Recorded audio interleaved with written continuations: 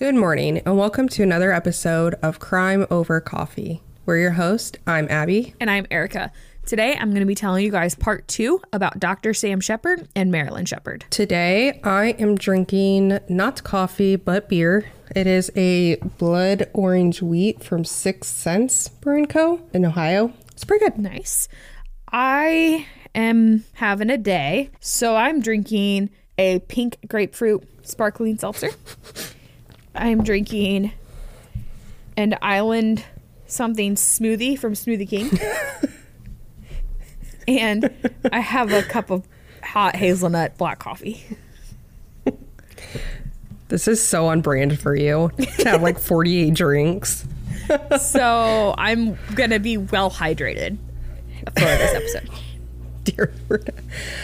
All right. Well, I hope somebody out there is drinking more drinks than Erica, but probably not. It's possible. But yeah, whatever you're drinking, enjoy it, and let's dive on in.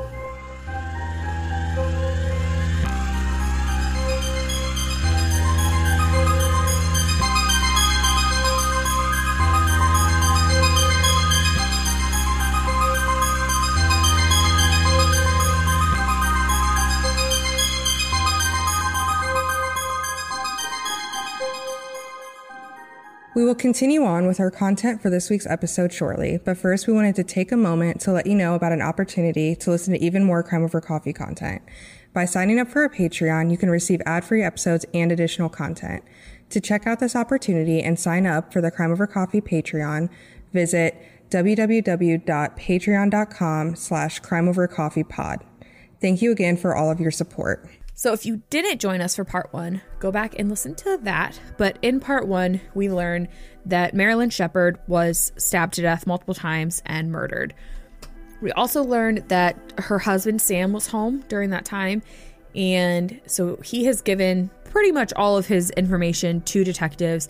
And at the moment where we left off in part 1, the detectives are finding him incredibly suspicious, and they're kind of all pointing fingers at him and trying to get him to admit to murdering Marilyn. So we pick up with in the next few days after the murder, and investigators are trying to figure out what Dr. Sam Sheppard's motive would have been. Why would he have killed his wife? So they start talking to some of the family's neighbors, and one of the neighbors says that Marilyn had talked to her and told her that Dr. Sheppard had been sterile from being around x-rays for too long. And so if you remember in part 1, I told you that the autopsy showed that Marilyn had become pregnant, that when she died, there was like a 4-month-old baby in her belly. So the neighbor was like, if that's the case and Dr. Sheppard really was sterile, then she would have a different father of that child, right? And so they were like, okay, that could be a really good theory to go off of. Let's investigate that further, because maybe he got mad and found out that she was cheating and then killed her. So they begin to do, I feel like more tests than they ever had. So they begin to test the fetus, and in doing so, they learn that that's not true. The baby did actually belong to Sam, to Dr. Sheppard. So kind of dispels that theory. However, it doesn't necessarily mean that there's not a chance that Sam thought Marilyn was cheating, because there could have been something else to make him feel that way, or to make the neighbor think that that was something to kind of look out for. So police are still looking for a possible motive for Dr. Sheppard in murdering his wife, and they then kind of turn it directly onto Dr. Sheppard, and they're like, he must have done it because he was cheating on his wife, because he wanted out of the marriage. I mean, it's not the worst motive. It's obviously one that we see frequently, so not that abnormal. But when they start looking into it, they realize that there is actually some stock to this. So there is a nurse that supposedly Sam had been seeing named Sue Hayes, who worked at Bayview Hospital there. Apparently he'd been going in and dropping off multiple gifts for her and frequently communicating with her, and it was something that people that worked with her and knew her kind of found suspicious. So on July 10th, Sam Sheppard had actually gone in for questioning with police, and they were asking him all kinds of questions, trying to figure out if somebody had helped him. Like, literally all the questions that they're asking him are under the assumption that he did it. So they start asking him about Sue Hayes. And they're like, did you ever have an affair with a Sue Hayes? And Dr. Sheppard's like, well, we were nothing more than good friends. And however, when they spoke with Sue Hayes, she admitted that their relationship had been sexual and that there had been a little bit more than friendship there. Apparently, they had met because Dr. Sheppard obviously worked in the hospital.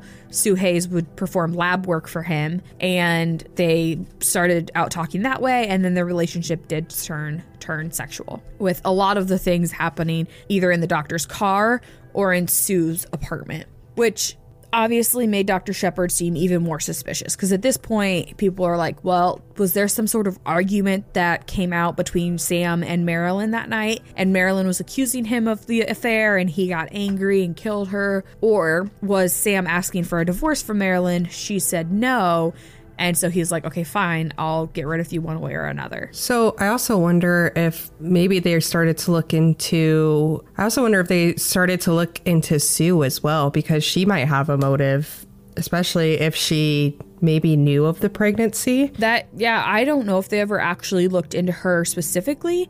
I know that they had kind of looked at her as a possible partner for Dr. Sheppard, but they were very focused specifically on Dr. Sheppard. They were almost 100% positive that he had something to do with it, and they just needed to find a way to prove it.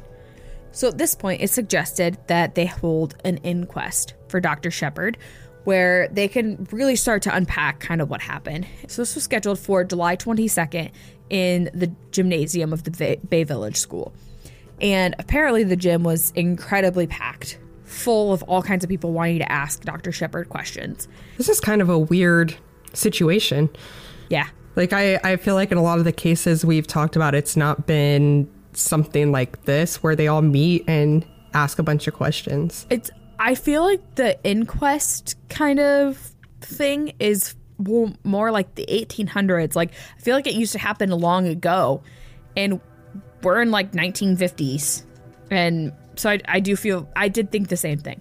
It was a little odd, but a smallish town, I guess. I'm not sure. So they all get together, and when Dr. Sheppard gets there, he's still wearing his neck brace because if you remember, he had his neck broken in the attack on his wife. And so he sits down and he's answering questions so Sam Gerber, the county coroner, starts to ask Sam Sheppard a bunch of questions. And the way that they did this inquest, which like I said, inquests are kind of like an older thing. They're not really done nowadays. So I don't know the exact rules and laws to what an inquest would have been, but Dr. Sheppard's attorney, Bill Corrigan, was not even allowed to be up there with Dr. Sheppard. He had to sit in the stands and just watch as an observer, which I thought was kind of interesting. But once again, don't know all the rules. One of the questions that was asked of Dr. Sheppard was whether or not he ran or walked to catch up to, if you remember, he had said that there was a bushy white form that he had seen attacking his wife. And so they're like, did you run or did you walk to catch up with the form when you were going down to the beach? He was like, quote, I can't give you a specific recollection. I proceeded as rapidly as I could, end quote. So the observers and the people asking questions kind of felt like he was not giving real answers, and he was kind of just pushing them off and brushing them off. That's such an unfortunate position to be in if you actually truly, let's say he did get attacked like he said and he's lost his memory because of this head trauma. It's so unfortunate that no matter what you say, it's gonna look suspicious at this point. 100%. It also, at this point, because he's already seemed slightly suspicious to investigators, they're so focused on him that I don't really know that there ever would have been a good way for him to get out of that. The next morning, Dr. Sheppard is brought back in for questioning. This time, most of the questions are focused on his relationship with Susan Hayes. And his attorney, Bill Corrigan, suggested to him that he denies any sexual relations because he's like, it's irrelevant. It's it's going to most likely be ruled admissible in a criminal trial. So just like deny anything. And so when they're asking these questions, Dr. Sheppard's like, absolutely not. I did nothing. And they're like, did you and Suhay's at any point in time sleep in the same bed? And Dr. Sheppard is denying everything. Apparently the crowd was like cheering on the coroner, like as he's asking all these questions, which is interesting. It was almost like quite literally like a game kind of thing. Like, first off, they're in a gymnasium and they've got one guy there and they're like asking all these questions and everybody's cheering on the one team and like booing the other team. Like, it's kind of weird. Also, I mean, in theory, they may have not slept in the same bed together at any point. This is true. Abby's not He might wrong. not have been lying during that. He may not have lied. However, there was another question that he asked where he was like, there was a 4-night stay, like where you guys were at a private home in Southern California a few months before the murder. Like, you didn't sleep in the same bed at all. Oh. I know married couples that don't sleep in the same bed. So it's possible, I guess. It's really not that unusual. At one point in time, Dr. Sheppard's attorney, Bill Corrigan, got so heated and so upset at the way that people were treating Dr. Sheppard, the fact that they weren't really listening to anything that he was saying, that he started to like yell at everybody. And so he ended up being escorted from the gym. One thing that I do have to say that I find interesting about this inquest is the fact that they're like, which I guess the point of the inquest is because he's not officially arrested. So they're like asking him these questions, I guess, to determine if they should arrest him. I don't really know. But all the questions that he's asking are kind of questions that I feel like you'd want to ask on the stand, where like people are swearing not to lie, you know, and to tell the truth. Yeah, I need to I guess look into these type of inquests to get a better understanding of what's even happening and what's admissible from it and what's the point of it, because it's so I think it's just so far from something I've heard of that I'm having a hard time even wrapping my head around it. Either way, I guess Dr. Sheppard looked suspicious enough or pissed off enough people that on July 30th, 1954, he was arrested for the murder of his wife. So before trial, detectives are obviously working to gather as much evidence and information as they can in order to present it against Dr. Sheppard, right? And so while doing so, they learned that Dr. Sheppard had actually lied to them at some point in time, which isn't looking good for somebody who already appears suspicious. But they learn that not only had Dr. Sheppard engaged in numerous affairs, but they also learned that Marilyn knew about the affairs. And she was so frustrated that he was having these affairs and doing all these things that she would purposefully smoke cigarettes around her husband because she knew it pissed him off. I feel like that's fair. That's not even close to evening the playing field. No.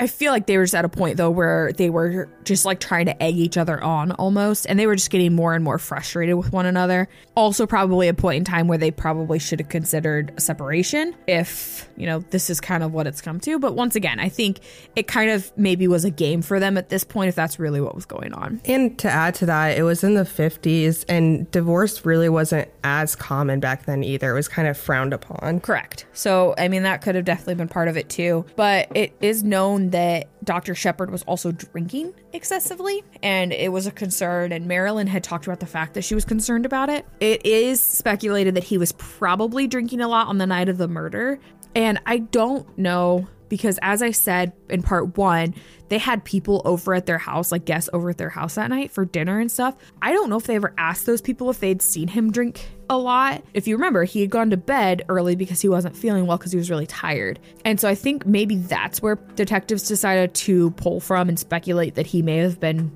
drunk that night because he went and laid down because he had drank too much, kind of thing. Also could have been why he didn't hear somebody break into their house. But police also theorized that he probably did kill his wife. And if he did, he had been drunk and had gone upstairs, maybe tried to have sexual relations with his wife, and she told him no, and so he acted out and murdered her. When they're finding out all this information, they decide to go to Susan Hayes again, and they're like, okay, listen, tell me more about this. Is this stuff that happened? And she does confirm that per her record and per what Dr. Sheppard had told her, he wanted a divorce from Marilyn, but Marilyn kept refusing a divorce. And so detectives were like, okay, this has to be the person. So this is all the stuff that they're kind of gathering after that inquest before they officially go to trial.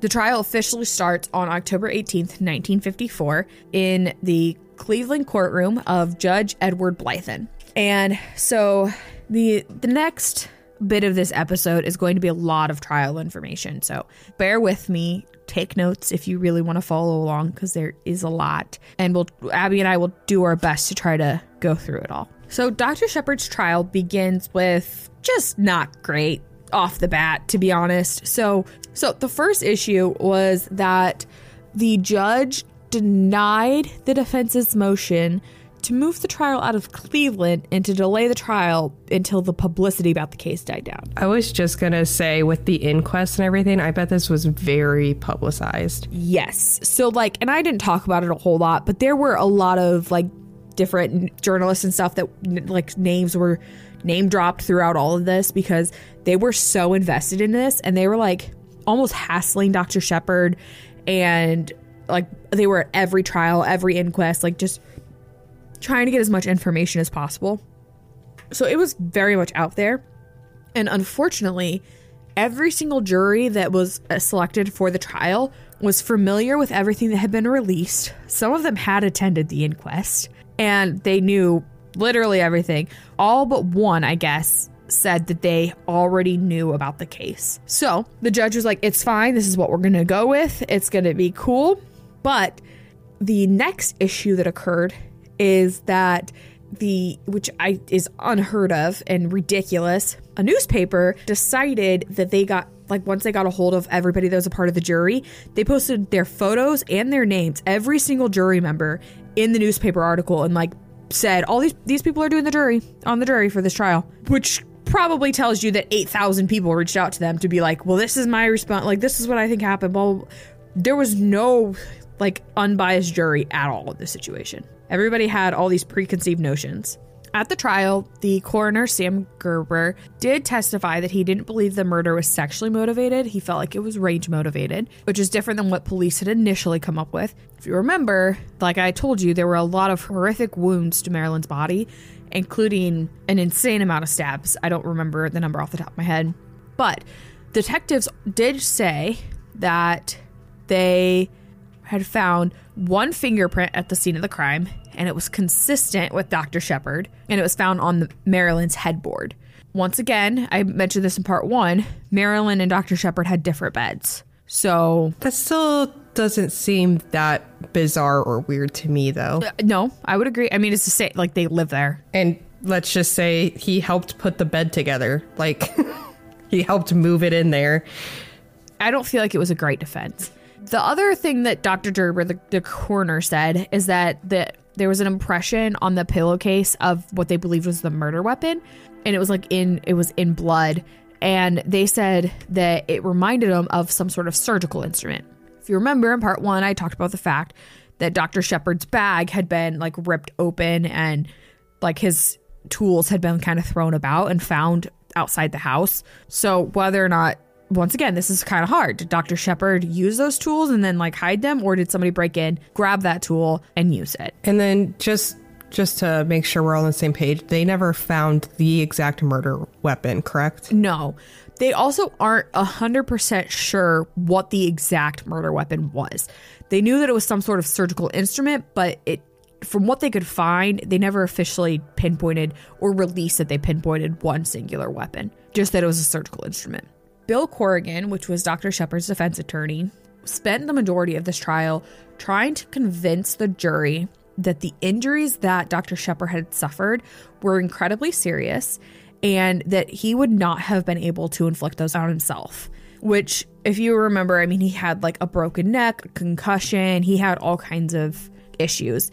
And it was kind of argued by the prosecution that maybe those injuries came from having a fight with Marilyn.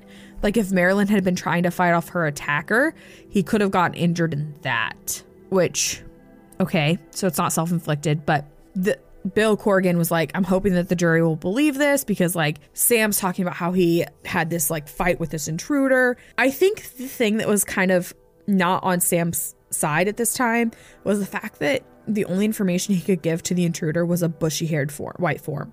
I feel like any more description would have been at least a little more helpful, but it seems like a very vague description And I, once again, could be related to the head injury.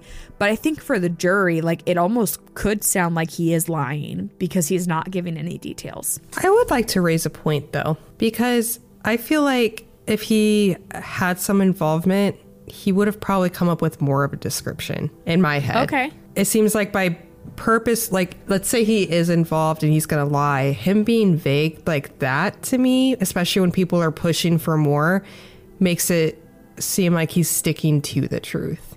I think that could be looked at one way or the other. Yeah. I mean, I think that you're right. I think that it depends on how you want to look at the situation, but he is sticking to his initial story, which is positive, but I mean, there's so much to analyze when it comes to whether or not somebody's telling the truth or lying, which is super interesting. I'm not going to get into that whole thing right now, but it is really interesting to kind of like learn about the tells and things and how much information is going to change and how much won't change and all that stuff. I do think I've heard a few times that when people are lying, they're almost too detailed. Yes. They will almost be too detailed and it sounds rehearsed. So it'll sound almost the exact same every time they say it. Mm-hmm. You will expect slight diversion. Like, it won't sound 100% the same. You'll expect some details to be slightly different or like explained slightly different if it's the truth that's being told, because things are slightly remembered differently anyways. It's a technique that detectives use when they're interviewing a lot of different eyewitnesses, because if they're interviewing 4 eyewitnesses and their testimonies are 100% the exact same, something's got to give, because where you're standing and how you're feeling that day and how you interpret things, like each one of those things is going to change your viewpoint. Obviously, in this one, we only have the testimony of one individual that we're trying to figure out if it's the truth or not, but it is still something to kind of like think about. There's a lot of possibilities. So Bill Corrigan decides to bring up Dr. Stephen Sheppard, who was the doctor that had actually checked out Sam Sheppard after the incident with the intruder on the night his wife was murdered. Any relation? No. Their names are actually spelled, I think, slightly differently. Dr. Stephen, I'm going to call him Stephen, said that when Dr. Sam Sheppard arrived, he had touched his neck, and like when he got there, he looked so bad that he thought that he was dead. He was like, this guy looks awful. And when he was like touching him, he could feel muscle spasms and like involuntary movements in his neck. Apparently, Sam was like blacking out and was like dragged out of this house and taken to the hospital because he couldn't move. So they ended up bringing up 4 doctors and 3 nurses that had like taken care of him there. And they were all testifying. And they're like, no, his injuries were really bad. His feet were all shriveled up like he'd been in water for a long time, which would make sense because he said that the second attack was out by the water and that's where he passed out for a while. And his pants were wet, right? Yes. They also talked about how the x-ray showed a fracture of his second cervical vertebrae.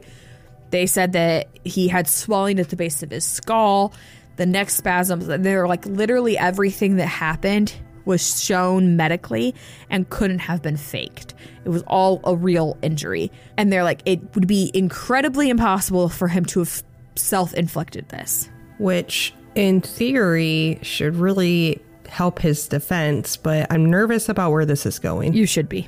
So the defense continues to argue, and they're like, okay, listen, like the crime scene was incredibly bloody, but when we found Dr. Sheppard, he had no blood on him other than the stain on the knee of his pants. And the prosecution was like, well, the shirt that he was wearing was gone.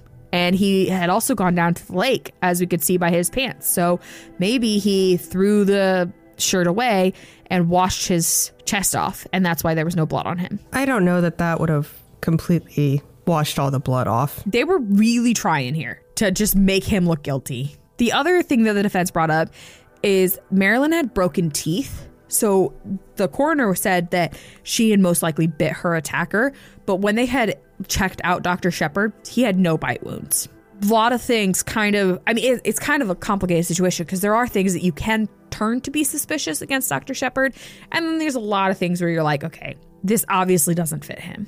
So the prosecution brings up a witness named Dr. Lester Adelson, who had ended up being on the stand for almost 2 days. And he was one that had done part of the autopsy, and he was showing like all kinds of different pictures of the autopsy to the jurors and like explaining things. And Dr. Sheppard apparently had asked to leave the courtroom while they were showing the brutal pictures of his wife in the autopsy, and they denied it. They're like, no, you can stay in here and watch these photos. Which I just think, in many situations, I get that they were probably trying to see what his reaction was. But there's like, obviously, I mean, he's probably showing, if it was him, he's showing guilt in this moment, I guess. But like, if it wasn't him, like to subject him to that again, he already saw her dead body. And if it was him, like there are people that obviously, as we know, like get off on seeing the dead, like their victims and stuff. So like, I just feel like this was not handled in the best way. So he was forced to stay in there and watch. So they are discussing the autopsy, which I talked about in part 1. So if you want to go back and listen to part 1, if you haven't already, like I said, go through all the autopsy details there. So they bring in the patrolman, Fred Drunken, which is one of the first patrolmen to get to the scene and one of the ones to interview Dr. Sam Sheppard. And so he's explaining all the circumstantial evidence that they have for this. And they're like, okay, I don't believe that he had this fight on the beach with the guy. There was no signs of a struggle in the house. There was no indication of forced entry. There was no reports of anybody in the neighborhood that anything weird was happening. So I find it highly unlikely that this is actually what occurred. The coroner, Sam Gerber, who was on the prosecution side, also the one that asked the majority of the questions during the inquest, also said, you know, he came up and he talked about it. And he was like, once again, we had that blood stain on the pillow that looked like a surgical instrument, not sure which one. They also ended up showing a picture of the pillow and the blood stain on it, like during the trial to everybody. And so the jury was kind of left to like determine what they thought. And a lot of them said that it kind of looked like a claw-like object, so I'm not sure exactly what kind of surgical instrument they're saying was used. I don't know much about surgery, but maybe there is a surgical instrument that kind of looks like a claw. So they also then next bring up another detective after the coroner, and he's like, look, Dr. Sam Sheppard's story has been slightly inconsistent. He initially said that he was first hit going up the stairs. Then he said that his first hit was when he was in the hallway. Then he said that his first hit was actually when he was in the bedroom.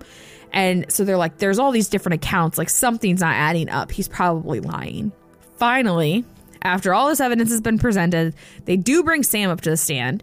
And they start asking him about his relationship with Marilyn. And he's like, look, we had a happy relationship, which is one thing to say. However, there's all of this speculation about whether or not he was unfaithful, right? And so Sam, in his speaking, like in his testimony, he does say, you know, like, we did disagree about things. Like, we were husband and wife. Of course, we're going to disagree. Like, there was a time that she bought an electric dishwasher with money that was supposed to go towards an insurance payment. And there was like different arguments that they had about related to money and things like that. But he said that he felt like Marilyn was always in his corner. And he loved her. So is he denying the cheating allegations still? Yeah. So he's like, I didn't cheat. And really, that was the main thing that the prosecution was focused on at this point. So at this point, they're really focused on that motive aspect. And they're like, you had to be unfaithful. There was a time that people saw you kiss a patient in the parking lot somewhere. And they're just like trying over and over and over to get him to admit to being unfaithful and to murdering his wife. And he just continuously denies it. So on November 3rd, 1954, the 12 individuals, the 7 men, 5 women on the jury, were taken to the Sheppard's house and led on a tour of their home, including the bedroom where the murder took place, the den with the desk where everything had been pulled out, the stairs leading to the beach themselves, all of this stuff. And Dr. Sheppard was cuffed, but he was following them around throughout the whole thing. Somebody did say that when they got to his son's room, he did end up bursting into tears when he saw his son's room. Take that as you will. So, which I don't know that I've ever really heard about them doing things like that, where they take the entire jury to the scene of the crime. I actually have, and I've heard of it in some of the older cases. And I was trying to, as you were saying this, I was thinking about, I can't remember exactly which cases. Maybe someone listening knows and they can remind me. There is a case where somebody either was shoved or fell off a cliff, and it was believed that the two people they were with were responsible. And so they actually had the trial up on the cliff. Like, they brought the jury and the lawyers and the judge up there, and that's where it was held, which is bonkers. We covered that case, I think, right? Like you covered it? Maybe. I get mixed up on which ones I've covered on here and which ones I've just watched. Either way, it is weird and wild and stuff that we don't really hear about. But once again, you said that's something that we see in older cases. I don't feel like 1954 was that old, but we're seeing a lot of stuff that we would see 100 years ago, like over 100 years ago in this case, which I thought was interesting. It feels very, to me, like it feels like there's some entities trying to sway the jury maybe in some not ethical ways. That's my thought. 100%. I'm glad you said that because I'm going to tell you what the prosecutor told the jurors. So prosecutor John Mahan on the next day of the trial ends up telling the jurors, quote, "A reasonable interpretation of the state's evidence will point the finger of guilt at Sam Sheppard," end quote. Which to me just seems like he's directly telling the jurors what to vote for, or like, you're dumb if you don't vote for this. Mm-hmm. Which is wild to me. He also said that the evidence would show that the defendant and Marilyn had been having a fight, and because Dr. Sam Sheppard had been having affairs with other women, and that was the reason that she was killed. So he just like came up and was just like, opening statement, this is what happened, bye. Mm-hmm. You know, and what's unfortunate too with these kind of cases is when there's items that you can look at that are people testifying as professionals saying, no, this is not possible. But all the circumstantial evidence is like pulling on heartstrings, I think, a little bit more. And while there's a place for circumstantial evidence, there's obviously a reason that cases don't always go to trial if they only have circumstantial. And so it's unfortunate that we're hearing the medical examiners, or the doctors, I guess, say, this is not possible.